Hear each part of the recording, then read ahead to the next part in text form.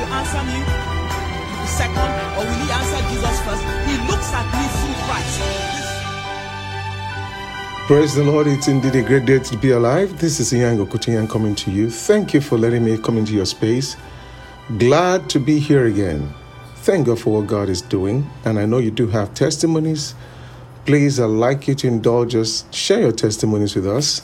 And of course, we'd love to hear from you and, what the Lord is doing in your life. Thank God. And of course, let me also ask that you please help us keep sharing this, sharing our messages with different ones. We've been getting some wonderful, wonderful reports, and it's just our joy to be able to do. Hallelujah. We're going to be picking up from where we left off the last time and teaching and following in what we've been doing. Stir up. Stir up. And also, before I really delve into our message today, let me ask you and direct you to our website, faithimpactmeans.org, www.faithimpactmeans, means is MINS.org. Hallelujah. Let me begin today reading to us from 2 Timothy 1, verse 6.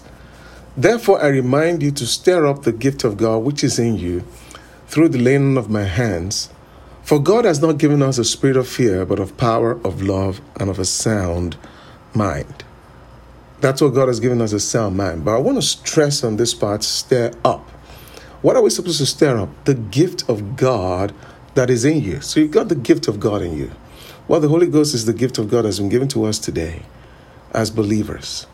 The Holy Ghost is not going to make us do anything, but we can, as it were, stir ourselves up to yield to the Holy Ghost. And I trust and believe, as we're going to be sharing today, you're exactly going to be able to do that.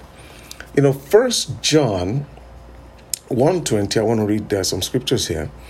1 John 1:20, and you'll be able to follow me in your scriptures. 1 John chapter 1, and bear with me here so I can actually be able to delve into these scriptures. Did I say 1 John chapter 1 chapter 2 verse 20, not chapter 1:20. But you have an anointing from the Holy One, and you know all things. So that's telling us, it says we have an anointing from the Holy One, the Holy Ghost, and by that anointing we know, or will actually know, all things. And then verse 27 tells us, but the anointing which you have received from him abides in you, and you do not need that anyone teach you, but as the same anointing teaches you concerning all things. So this anointing will teach us. The Holy Spirit is that anointing. He's the one who anoints us, and he's resident on the inside of us. By this anointing we will be taught all things, what is true and it's not a lie, and just as it has taught you, you will abide in him. Part of what you and I, or we will need to learn so critically, is learning how to yield to that anointing. We saw the last time concerning Daniel, in Daniel chapter 10, that Daniel, from the word of God, he began to find out what Jeremiah had said concerning the Babylonian captivity. The way things were going, things were not exactly lining up with where things were supposed to be. So he began to stir up himself. He began to seek God. It's time for us to begin to do the same, stirring ourselves up. There is a move of God out there in the horizon. We need to bring that move in. And that move of God is of twofold. In fact, Wigglesworth spoke a great deal about this.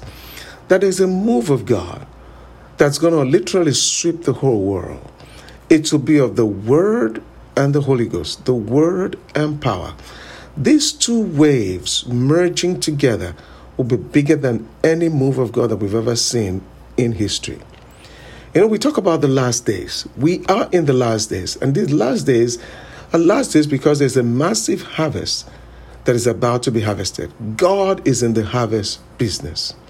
Well, the last days began, as Joel said, on the day of Pentecost, when Peter spoke up there in the last days. So that was where the last days began. And we are now in the last of the last days. And last is because we're closer now to the coming of the King. Jesus is coming again, but he's not coming as the Lamb of God. He's coming as the King of Kings and Lord of Lords.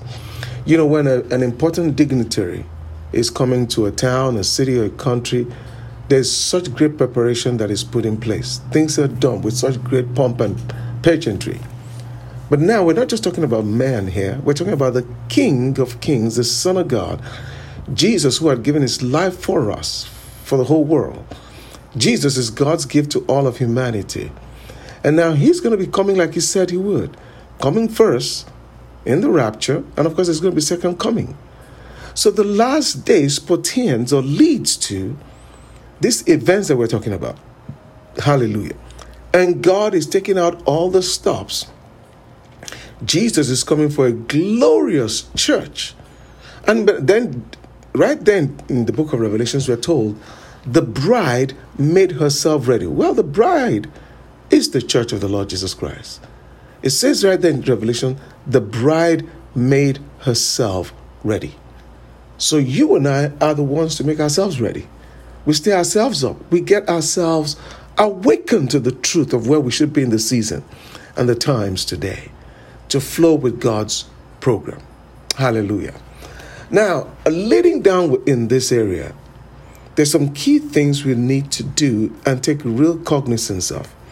Real important. Now, I'm going to read here from Colossians chapter 4. Colossians 4. Well, maybe before I go to Colossians 4, let's go to Mark chapter 1. Mark chapter 1, and let me just read a few verses, then I'll transition to Colossians, say. So right here in Mark chapter 4 from verse 35. So Jesus had just finished a great big meeting. Finished a great big meeting with great success.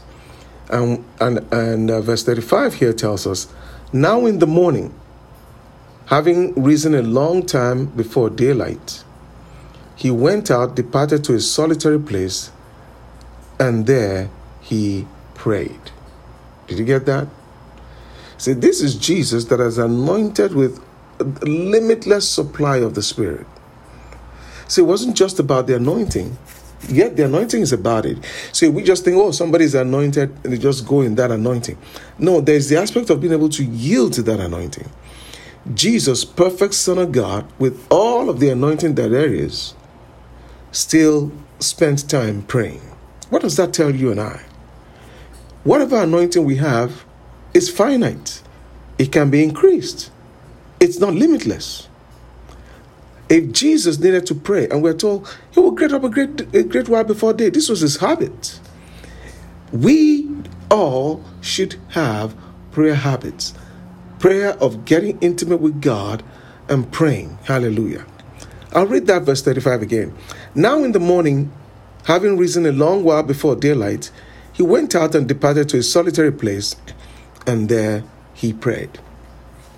If Jesus, that was anointed with all the anointing that there is, needed to pray, you and I need to pray. See, prayer is so vital in what God is going to do. Because praying in this area of praying in tongues, that's where we'll be praying.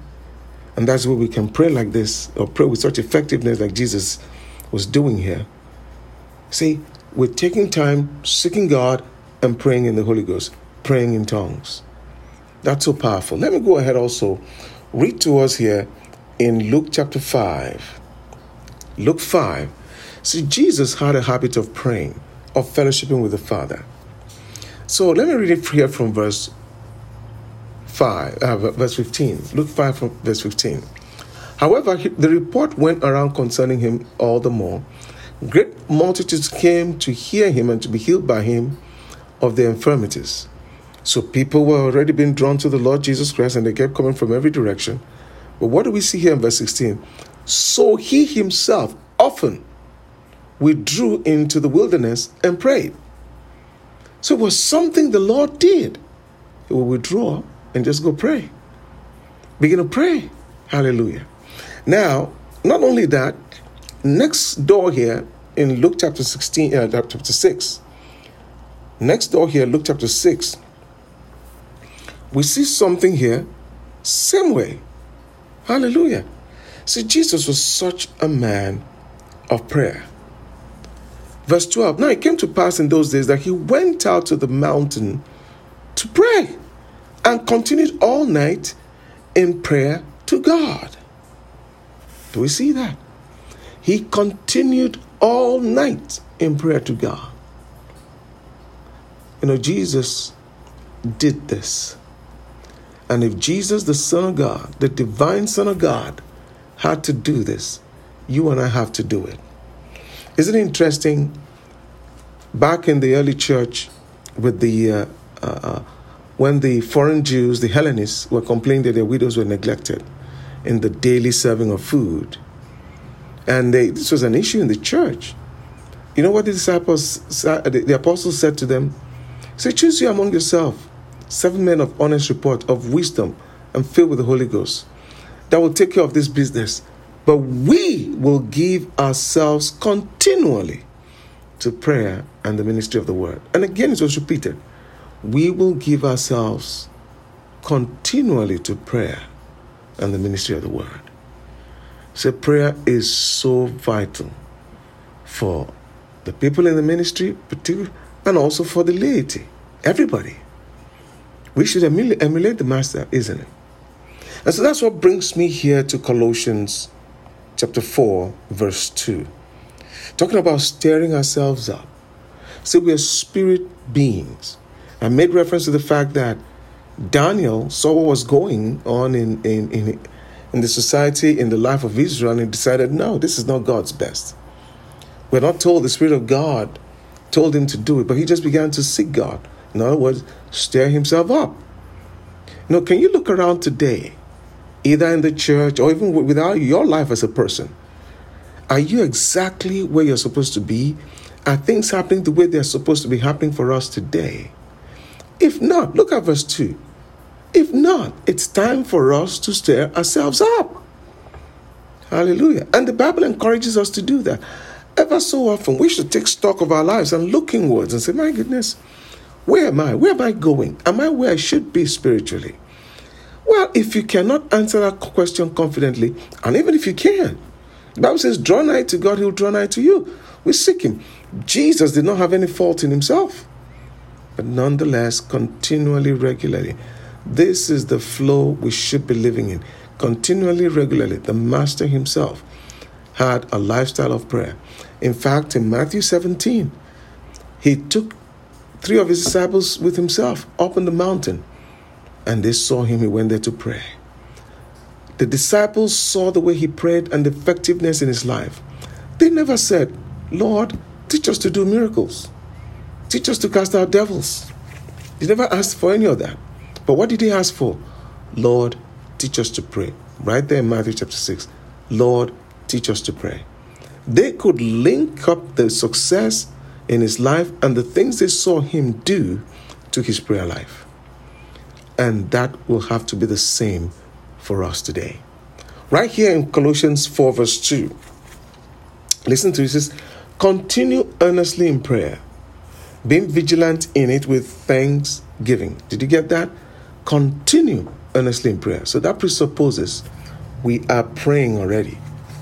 You know, Luke 18:1 says, men ought always to pray and not to faint. Men ought always to pray and not to give up. One translation says. So prayer is something. First of all, we're praying to have fellowship with God. It's something we should never give up. It is something that should be vitally a consistent thing that we do in our lives. Colossians 4 verse 2 here says, continue earnestly in prayer, being vigilant in it. Did you realize prayer offers us an opportunity to be vigilant spiritually? This is a trove, a treasure trove, a huge asset for parents. Hey, dear parent, mother, father, your children are grown away from you, and we see how gone our society is, so liberal, secular, humanistic it is, godless. And we see the evil agenda that's been pushed today, and parents are concerned. They don't want their children embracing this evil, perverted lifestyle that is being touted all over the place. Gender affirming, homosexuality and all the likes of it. Listen, those things are not of God. We go by what the Word of God says. I'm not denying the fact that people have these urges. I'm not denying that. They have, maybe in themselves, they have an urge of a man desiring another man, a man wanting a man, a woman desiring another woman or wanting another woman, or a grown man wanting little girls, or a grown woman wanting little boys. Those are not of God. I don't desire that. I don't deny that the desire is there. But you see, just the same way a criminal might have a desire to stop by and rob a convenience store. The desire could be so strong, but that doesn't make it right. We go by what the Word of God says. And if anyone ever wanted help in that area, I can help anybody. Any believer should be able to help anybody. I can get that delivered. I can help that person get delivered. All they have to do is be willing and give me the authority, give me the permission to help them. I can help them. Set them free. Jesus breaks every yoke. See, the anointing breaks the yoke there. Hallelujah. It says, continue earnestly in prayer, being vigilant in it with thanksgiving. Meanwhile, praying also for us, that God will open to us a door for the word, to speak the mystery of Christ, for which I'm also in chains. Did you see there? It says, continue earnestly in prayer, being vigilant. So we can maintain spiritual vigilance. Your children or loved ones will be far away from you geographically, but in the spirit there's no distance. We can connect with them. We can. Whether they're in school or somewhere, you can reach by the hand of the Holy Ghost and get a hold of them. Get a hold of their minds and their consciousness. The Holy Ghost knows how to reach everyone. He knows things about those people they don't even know about themselves, and can help people. Our children, loved ones, it works. Many are parents in history in the past have tapped into this, and you can too. Verse 12 of this Colossians 4 also says, Epaphras, who is one of you. Think about it. This dear brother Epaphras, one of the brethren, is a bond servant of Christ, greets you, always laboring fervently for you in prayers. Did you get that? Always laboring. Prayer is work. Always laboring fervently for you in prayers, that you may stand perfect and complete in all the will of God. It means somebody was praying that these believers will flow in God's perfect will for their lives. Oh, that shows you right there how powerful prayer is. How powerful what we're talking about is. Glory be to God. Thank you, Jesus. Brother Epaphras, just one person. Imagine he stirred himself up in this area and began to pray for the whole church. We have testimonies that abound like this in history. In one of Brother Hagin's book, The Art of Prayer, I think it used to be The Art of Intercession, there's a story right there. I think at the back of the book, it talks about Old Mother Howard. Old Mother Howard was an old-time Pentecostal woman. And this dear woman lived right here in Texas, and all around where she was. It was just one Pentecostal church. And she looked around to see communities that didn't have Pentecostal church. And she took it upon herself daily. Every day. It was said there are times that woman prayed anywhere from about 12 to 18 hours praying in the Holy Ghost. It's only in the Holy Ghost that you can pray for that long. And literally, that woman took the burden of each community around her. She was a widow by herself, but she labored. She put, instead of just sitting in the back there and, maybe doing some goofy thing, waiting to die, she put her whole life into praying. And we're told this woman literally prayed a church, a Pentecostal church, into different communities all around where she lived. Hallelujah.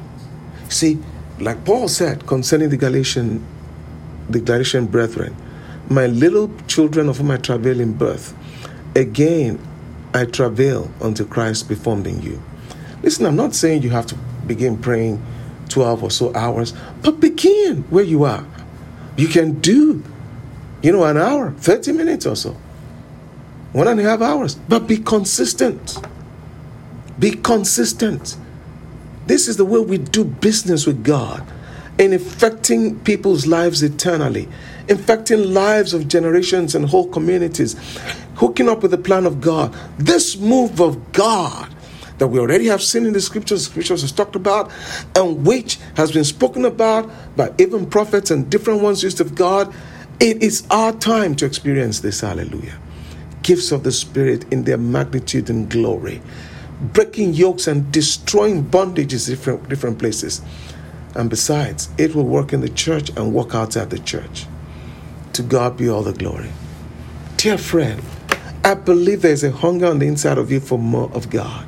What are you going to do with it? Yes, it will involve putting your flesh under. It will involve crucifying your flesh. The Lord Jesus had to wake up a great while before day. Yeah. That time many people were sleeping. Mother Howard. Yeah, we're told she woke up early in the morning and started her praying. Oh, and that woman. I remember reading in that book, and Brother Hagin said, when the day of rewards come, many are going to be waiting. Maybe even the pastors are going to be waiting, expecting they're the ones that will receive the credit for the starting or launching of those churches. But he said many of them will be surprised to see Mother Howard was not a celebrity or anybody like that, not known many places, will be called because she birthed those churches. Paul said, Galatians 4:19, my little children of whom I travailed in birth. Again, I'm doing that again until Christ be formed in you. Dear friend, are you going to make this commitment? Can you? Yes. First of all, I covet your prayers to pray for us, my wife and I, in what God has called us in pushing this message aside and pushing this message forward into different hearts all over the place. Will you hook up with us? Yeah. I'm inviting you. Pray for us. 5 minutes, fine. 10 minutes, fine. Just make a commitment. But bigger than that, God's move. God's got things He wants to do with you, where you are, in your community, in your world, right there.